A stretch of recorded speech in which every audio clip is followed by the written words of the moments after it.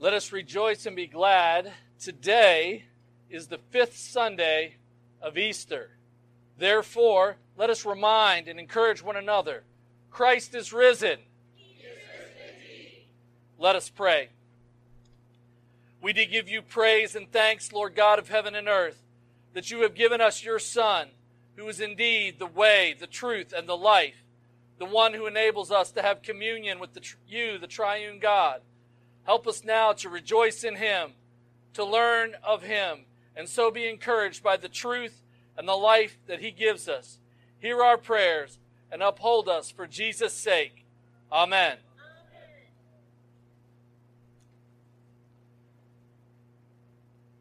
So today we will be studying our gospel reading from John chapter 14, verses 1 through 14. Let us hear it again. Let not your heart be troubled. You believe in God, believe in me also. In my Father's house are many mansions. If it were not so, I would have told you. I go to prepare a place for you. And if I go and prepare a place for you, I will come again and receive you to myself, that where I am, there you also may be. And where I go, you know, and the way you know. Thomas said to him, Lord, we do not know where you are going, and how can we know the way? And Jesus said to him, I am the way, the truth, and the life. No one comes to the Father except through me. If you had known me, you would have known my Father also. And from now on, you know him and have seen him. Philip said to him, Lord, show us the Father, and it is sufficient for us. Jesus said to him, I have been with you so long, and yet you have not known me, Philip? He who has seen me has seen the Father. So how can you say, show us the Father? Do you not believe that I am in the Father, and the Father in me? The words that I speak to you, I do not speak on my own authority, but the Father who dwells in me does the works. Believe me that I am in the Father, and the Father is in me. Or else, believe me for the sake of the works themselves.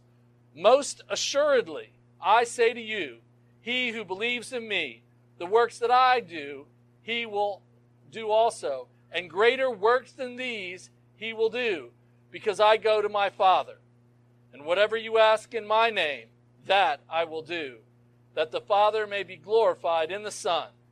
If you ask anything in my name, I will do it. These are powerful words that come at an interesting time in the Scriptures. Here Jesus has been with his disciples for 3 years, and he has come into the city, and now they are alone.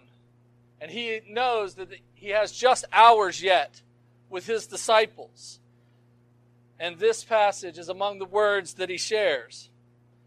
I can tell you as a father of young adults, some married, some not, when you spend your life teaching them and training them and telling them of the Lord and the great joys of the forgiveness of sins, and you teach them all kinds of things like life safety, whether it's driving a car or for some in boats, or merely walking down the street and having a sense of awareness.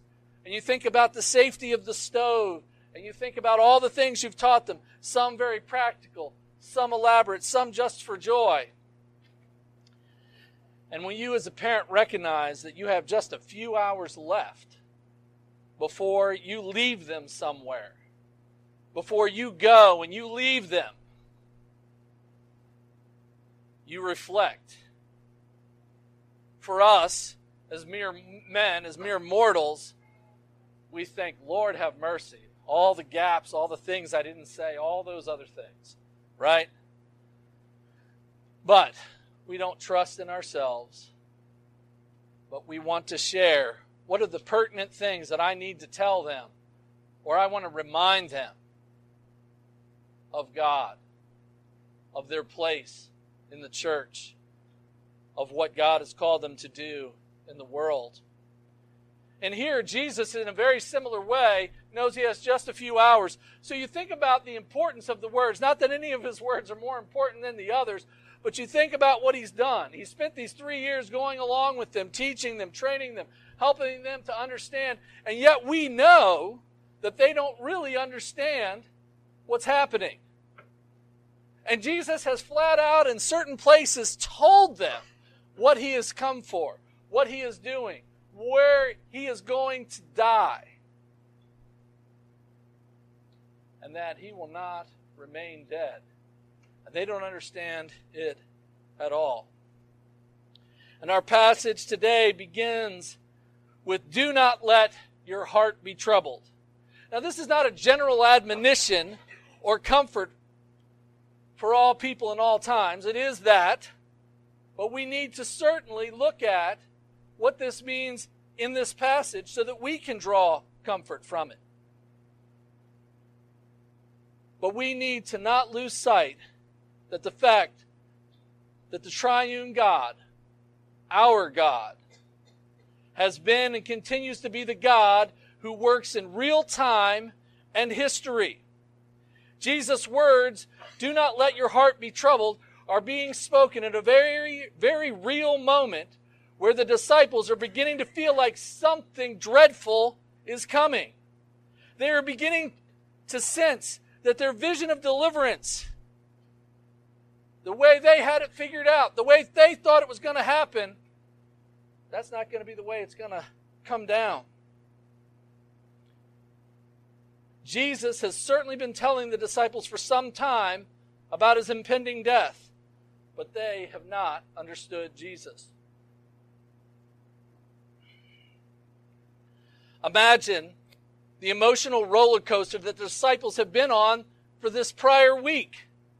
They've been with Lazarus, the resurrected friend of Jesus. They've seen the crowds pressing in at Bethany to see Jesus in Lazarus in John 11. Then there's the high, can you imagine, the emotional high of Jesus' triumphant entry into Jerusalem. So we see here that things are astir, things are flurry. Jesus has raised the man from the dead. And when he's come to Jerusalem, he stops in Bethany and he sees Lazarus and the people are clamoring. And you're like, wow, this is something else. And then it says the next day they go into Jerusalem. And when they go there, the crowds come out. And they are just exploding with praise to God and acknowledging of Jesus. In John 12, the crowds are declaring, "Hosanna, blessed is he who comes in the name of the Lord, the King of Israel." They see and hear Jesus challenge and declare woes to the leaders of Israel. Can you imagine? Would that give you a sense of emboldenedness? You see Jesus come in and ride in like a king, and then he goes to the temple, he cleanses it, and he calls out the wicked leaders of the day, and you're like, yeah, we're on the precipice of taking this thing. And then they hear Jesus speak of the destruction of the temple in Matthew 23 and 24. They heard Jesus himself lamenting over the people in Jerusalem and their rejection of God by killing the prophets in Matthew 23. Now in the upper room, they see and they hear strange and perhaps disturbing things. First of all, as they come into the room, Jesus acts as a servant and washes their feet. This is odd. The rabbi serving them, washing their feet. And remember, what is the curse of sin? That dust of the earth. And Jesus is washing it off. Then they see and hear Jesus, who was troubled concerning Judas the betrayer in John 13:21. Jesus speaks of leaving the disciples in John 13, and that they can't go with him. So you've gone from this big high to this changing of things, and it all seems out of order, and what's happening, and what do you mean I can't go with you? I thought I was your disciple. And then Jesus even predicts Peter's denial, not just one time, but 3 times in John 13:36.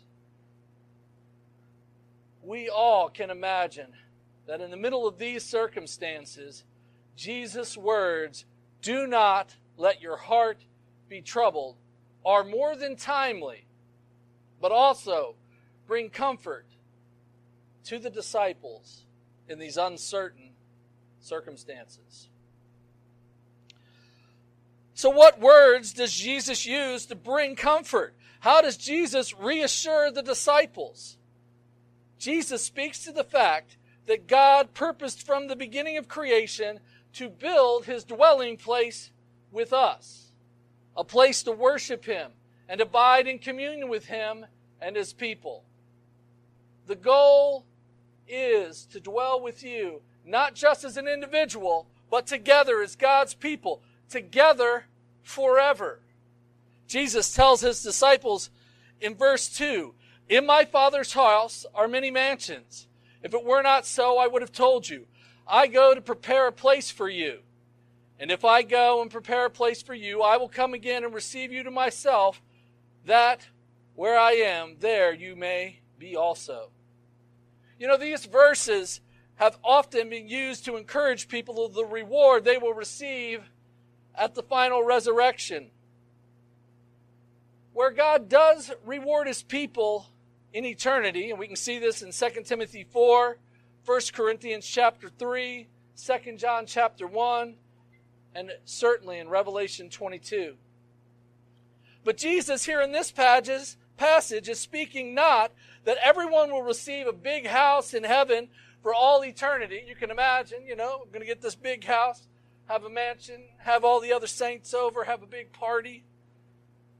No, that's not what he's saying. What is he doing?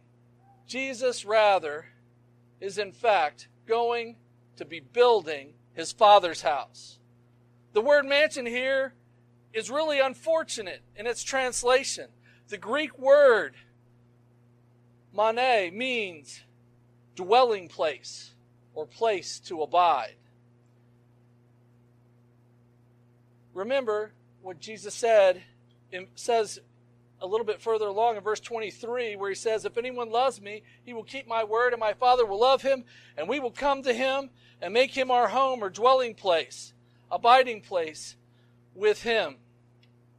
The root word for this dwelling place is abiding. In John 6:56, "He who eats my flesh and drinks my blood abides in me, and I in him." Right in our passage, we see a little bit farther along, the Father is abiding in Jesus. And we see in verse 17, "The Spirit of truth, whom the world cannot receive, because it neither sees him nor knows him, but you know him, for he dwells," that is, abides with you, and he'll be in you. So what is Jesus going away to prepare? Jesus, in acknowledging the close of the old covenant and the coming destruction of Jerusalem and the temple through his death, resurrection, and ascension, is laying the foundation for the new temple. When Jesus speaks of his Father's house in the Gospels, there's only one other place in the Gospels where Jesus says this, and this is a reference in John chapter 2. When he says, "My Father's house," he is speaking of the temple. The prophet Isaiah, when speaking of the judgment of Jerusalem and those who love death by rejecting God, speaks in Isaiah 28:16, "Therefore thus says Yahweh God, behold, I lay in Zion a stone for a foundation, a tried stone, a precious cornerstone, a sure foundation. Whoever believes will not act hastily." Jesus must go through his death, burial, resurrection, and ascension, and becomes the cornerstone of the new temple.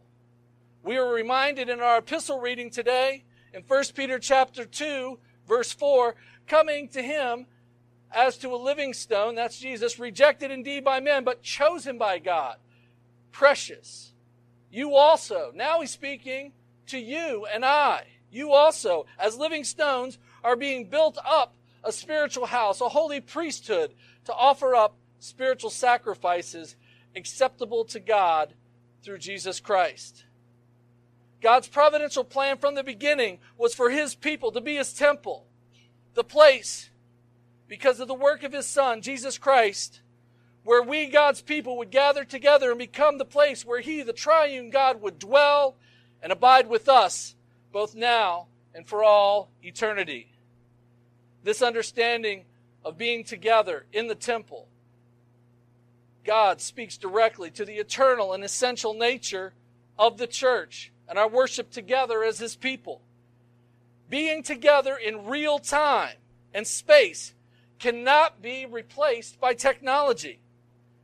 At best, technology is a shadow of reality. This is why, unless God is providentially hindered, you must be worshiping with God's people on the Lord's Day. And what does it mean to be providentially hindered? And of course, this means by God himself. Perhaps you're prevented by sickness or natural disasters. Although I would encourage you, if we have a hurricane, I know that we must take care of things. But at some point in that day, let us stop together and worship God if we can. This can also include life-sustaining work like doctors and nurses, first responders, and on-duty military service. But we need to remember that when you're on vacation, you need to be with God's people where you are. If you are serving somewhere when worship is going on at your local congregation and it's made available to you, perhaps you're in the military and you're on deployment and the service comes up, go and be with God's people and worship him there. And certainly if you have things coming up, obstacles perhaps, get with your pastor, get with your elders. Find out and say, is this being providentially hindered, or is this my will that I need a break? Why do any of us ever need a break from the mercy and grace of our Lord and Savior Jesus Christ and being indwelled together with the Father through the work of Christ? We can be filled with immense gratitude for Jesus' promise to be reconciled to us and for him to bring the Father and for God to dwell with us now and for all eternity. Now, it's really important in all of this that we don't lose sight, that we do not deny Jesus' atoning, substitutionary death and resurrection. If anyone looks to find any other way or truth or life other than Jesus, this person rejects the one true God. And of course, Jesus, in his conversation with Thomas, says, I am the way, the truth, the life. No one comes to the Father except through me. Jesus did not come by accident. His death was always part of God's plan for redemption. We see in John chapter 12, beginning with verse 27, Now my soul is troubled, and what shall I say? Father, save me from this hour.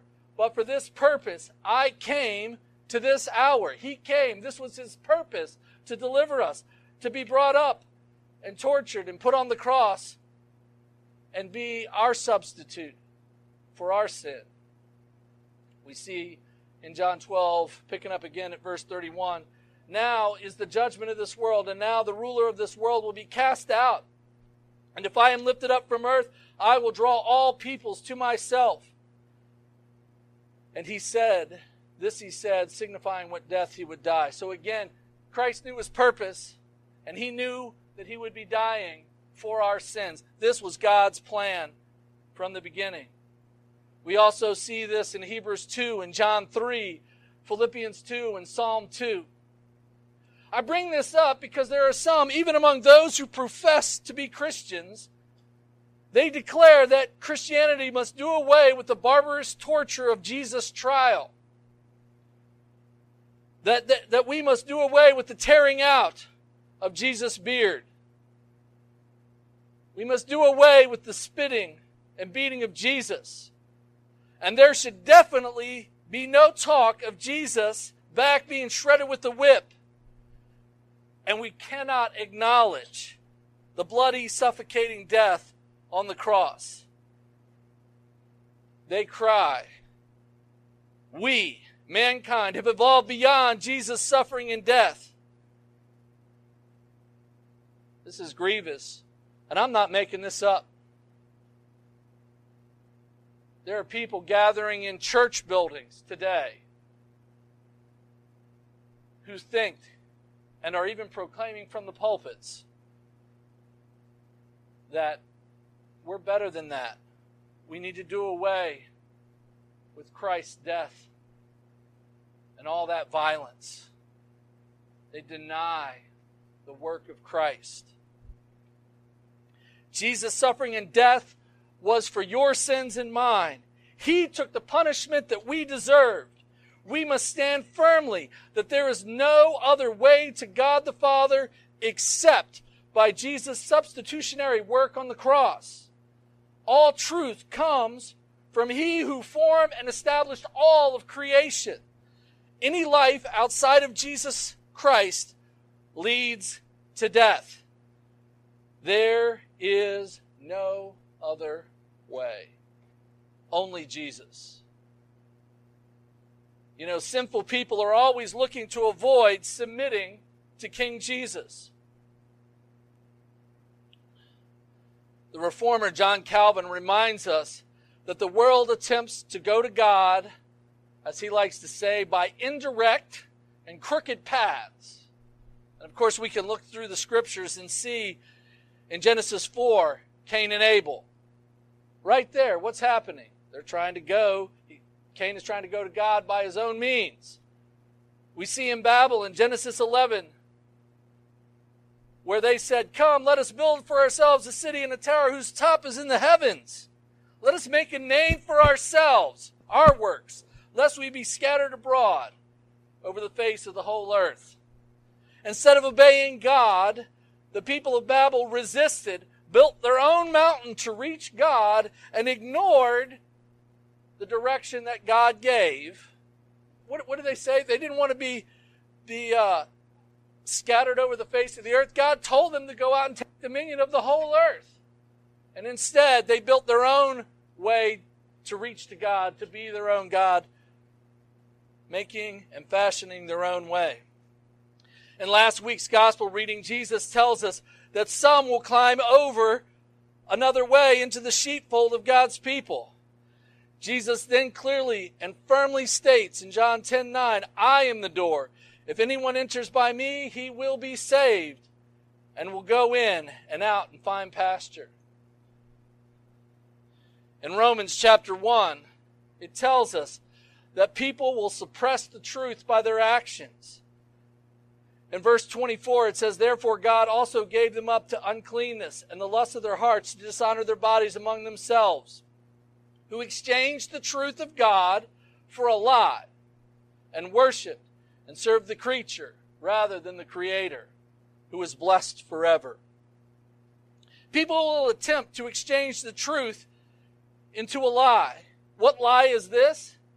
That they would look and fashion their own idols of their own making, in their own image, and worship and serve themselves, and find or attempt to find or make their own way to God.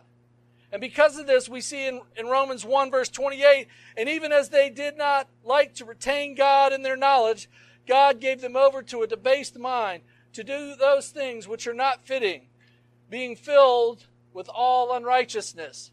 And you know what we do as the church? All too often, we hear that and we go, yeah, those wicked people out there. But remember, who is Paul talking to? He's talking to the church. So I need everyone. Children, listen up. Listen to how we're not to be. Everyone else in the room, Listen carefully.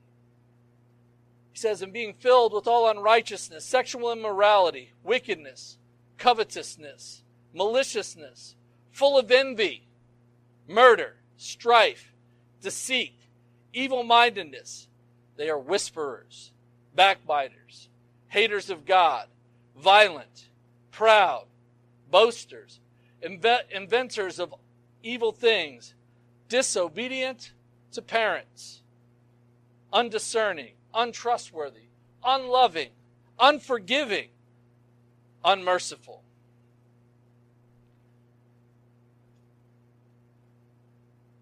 Finally, that passage in Romans 1 says, this is an indictment. And it says that those who knowing the righteous judgment of God, the wicked, they're darkened. They don't know the righteous judgment of God. It says, knowing the righteous judgment of God, that those who practice such things are deserving of death. Not only do the same, but also approve of those who practice them. Do not be deceived. We too can attempt to fashion our own ways to God, and we become like those in verse 32 who know the righteous judgment of God and the death that it brings, and yet we do these things and even approve of others who practice them as well. We need to repent of these sins. We need to confess these sins, and do not grant approval of others who live in the way described here in Romans 1. If you confess your sin, Jesus is faithful and just and will forgive you.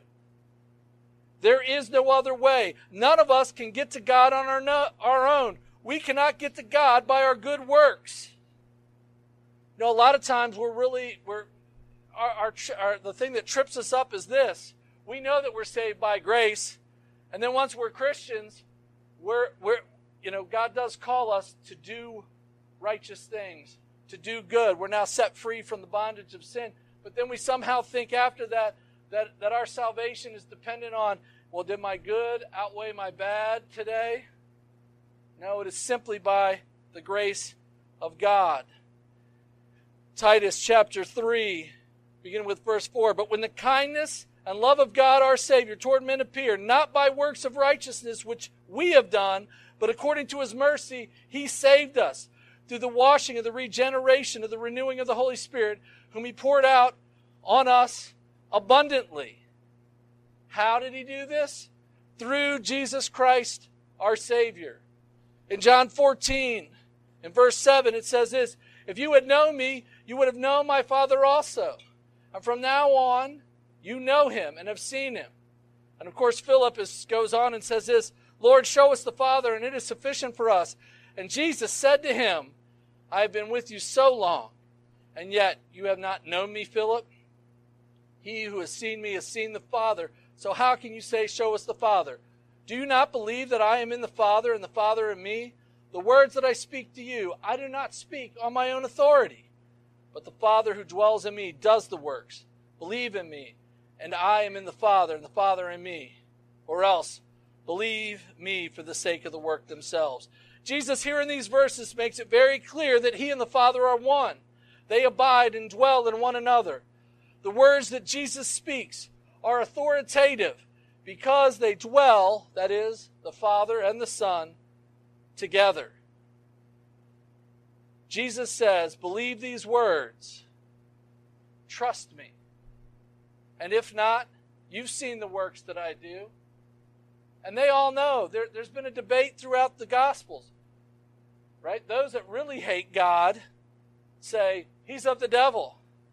And those that are earnestly seeking him are looking for him say, but how can a person do these things if he's against God? And remember, most of these miracles that Jesus does, most of the healings that he does, he is not only performing a healing of the physical body, but these were all things that were barriers that prevented people from going to the temple. Jesus' works were removing those things, sin included, but also the physical manifestations of things that kept you from going and being in the temple. And so he says, believe these words or believe the works that validate who he is. Jesus goes on and tells us that greater works are done or are going to be done by the church for Jesus' sake and for the Father's glory. And I think this is really hard. We try to say, wait a minute, what's going on here? How can this possibly be true? Well, if Jesus said it, is it true? He says this in verse 12 of our passage, most assuredly, I say to you, he who believes in me, the works that I do, he will do also. And the greater works than these he will do, because I go to my Father. And whatever you ask in my name, that I will do, that the Father may be glorified in the Son. If you ask for anything in my name, I will do it. And you know how we try to get out of this? We try to look at it and say, okay, well, whatever you ask in my name, I'll do. Well, my motives are bad. That's the problem. Right? So we don't want to take petitions before God. But when we come together here as the body of Christ, what do? We come up and we bring our prayers of petitions to God. And we are asking for the sake of Jesus that God do these things. That God builds up the families. That God blesses the other churches in this community and around the world. That God move in this church. That God bless the evangelistic and mercy works of people in this congregation into the community. All of these things, we come and ask God to do these things. Do you think that God wants to see the kingdom of God grow and expand, to see people reach for the gospel, to see healthy churches in this community and around the world? Can we do this? No. But we come before him as the people of God, as the living stones of the temple, and we come together and we pray and we ask God to do these things. We need to recognize that when we are the new temple of the living God, built on the foundation of Jesus Christ, we become the springs of living waters that bring life.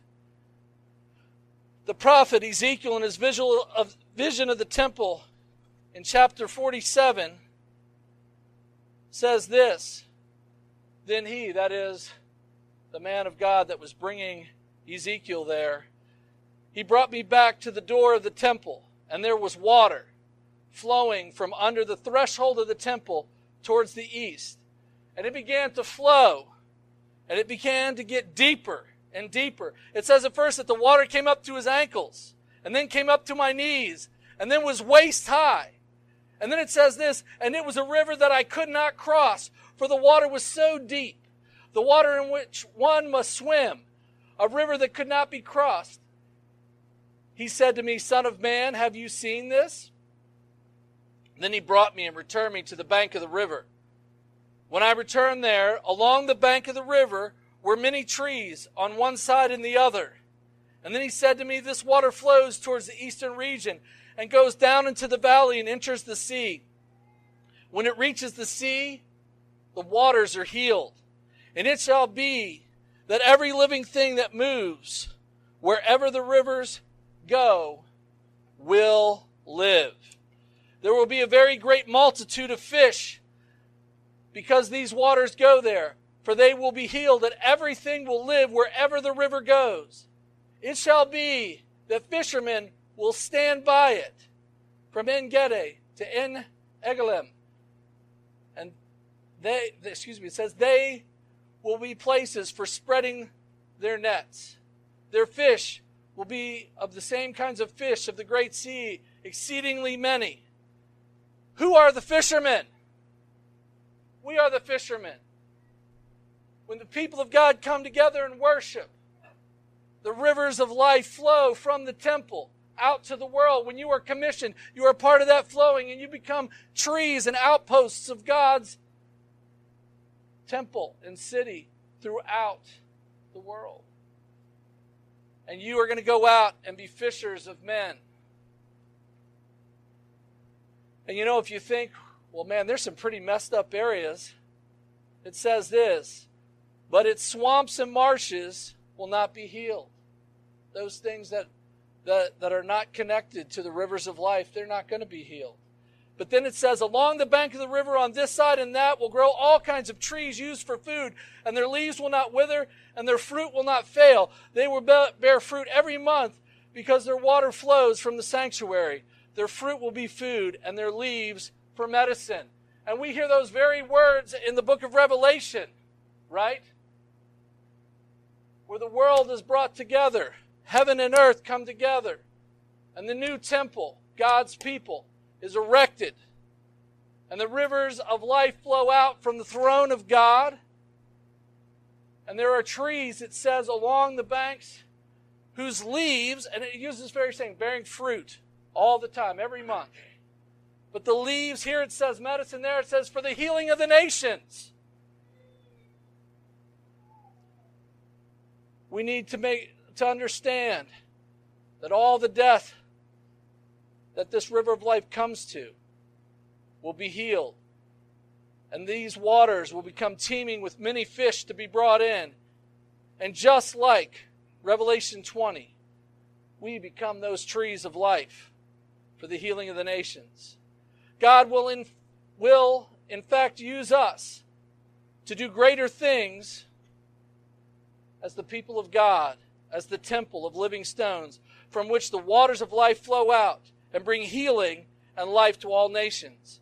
When we come together as God's temple, confess our sins, be transformed by the word, make intercession for the world, and come to God's table of peace, the gates of hell shake because God is glorified, and we become the temple city on a hill, and the nations are healed and become part of the Father's eternal house, the place where the living triune God abides and dwells with us. Sometimes we look around and we just cannot see the good in the troubling circumstances, just like the disciples on that day. They were seeing all this trouble, and certainly after Jesus is arrested and a few are kind of hanging around and watching things, they can see no good coming out of this. And of course we know that story, and we rejoice in Christ's death and then resurrection and ascension and his redemption that he has brought to us. But we say, that was then. How does that work now? In our passage today, and of course, I'm going to remind you, if you don't recognize this, our lectionary readings are all connected. And you might say, I'm not sure how that passage in Acts today had anything to do with this. But when we look at that, there's just one little line in there that's kind of just a passing detail. Here, the gospel's been preached, and the haters of God are so incensed, they grab up Stephen and they drag him out. And you can imagine the other Christians around trying to figure out what to do. Do I intervene? Do I get drug off with him? What's going to happen? How can this servant of God, this deacon who's preaching the word, how can they, what good's going to come out of this? You can imagine if they were hanging back and watching those stones being flung. Where's God glorified in this? How's the church moving forward in this? And you know what? We look around us right now. We look at the upheavals going on in the world, the persecution of the church at large. And we even look in our own nation and our own areas, and we see these places and we see these difficulties, and we go, where's the good here? Where's the good here? But there's one little line in that Acts chapter 7. And it says this, that there was a witness, that all those witnesses, they laid down their clothes at the feet of a young man named Saul. At the stoning of Stephen, there stood the future apostle Paul. The death of one saint is part of the blessings to all the saints.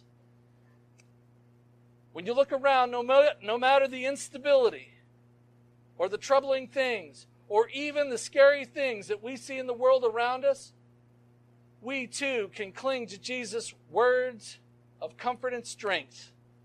Do not be troubled. Let us pray.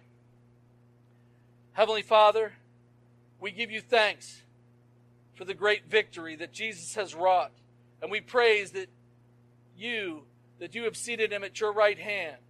You have highly exalted him and given him the name which is above every name.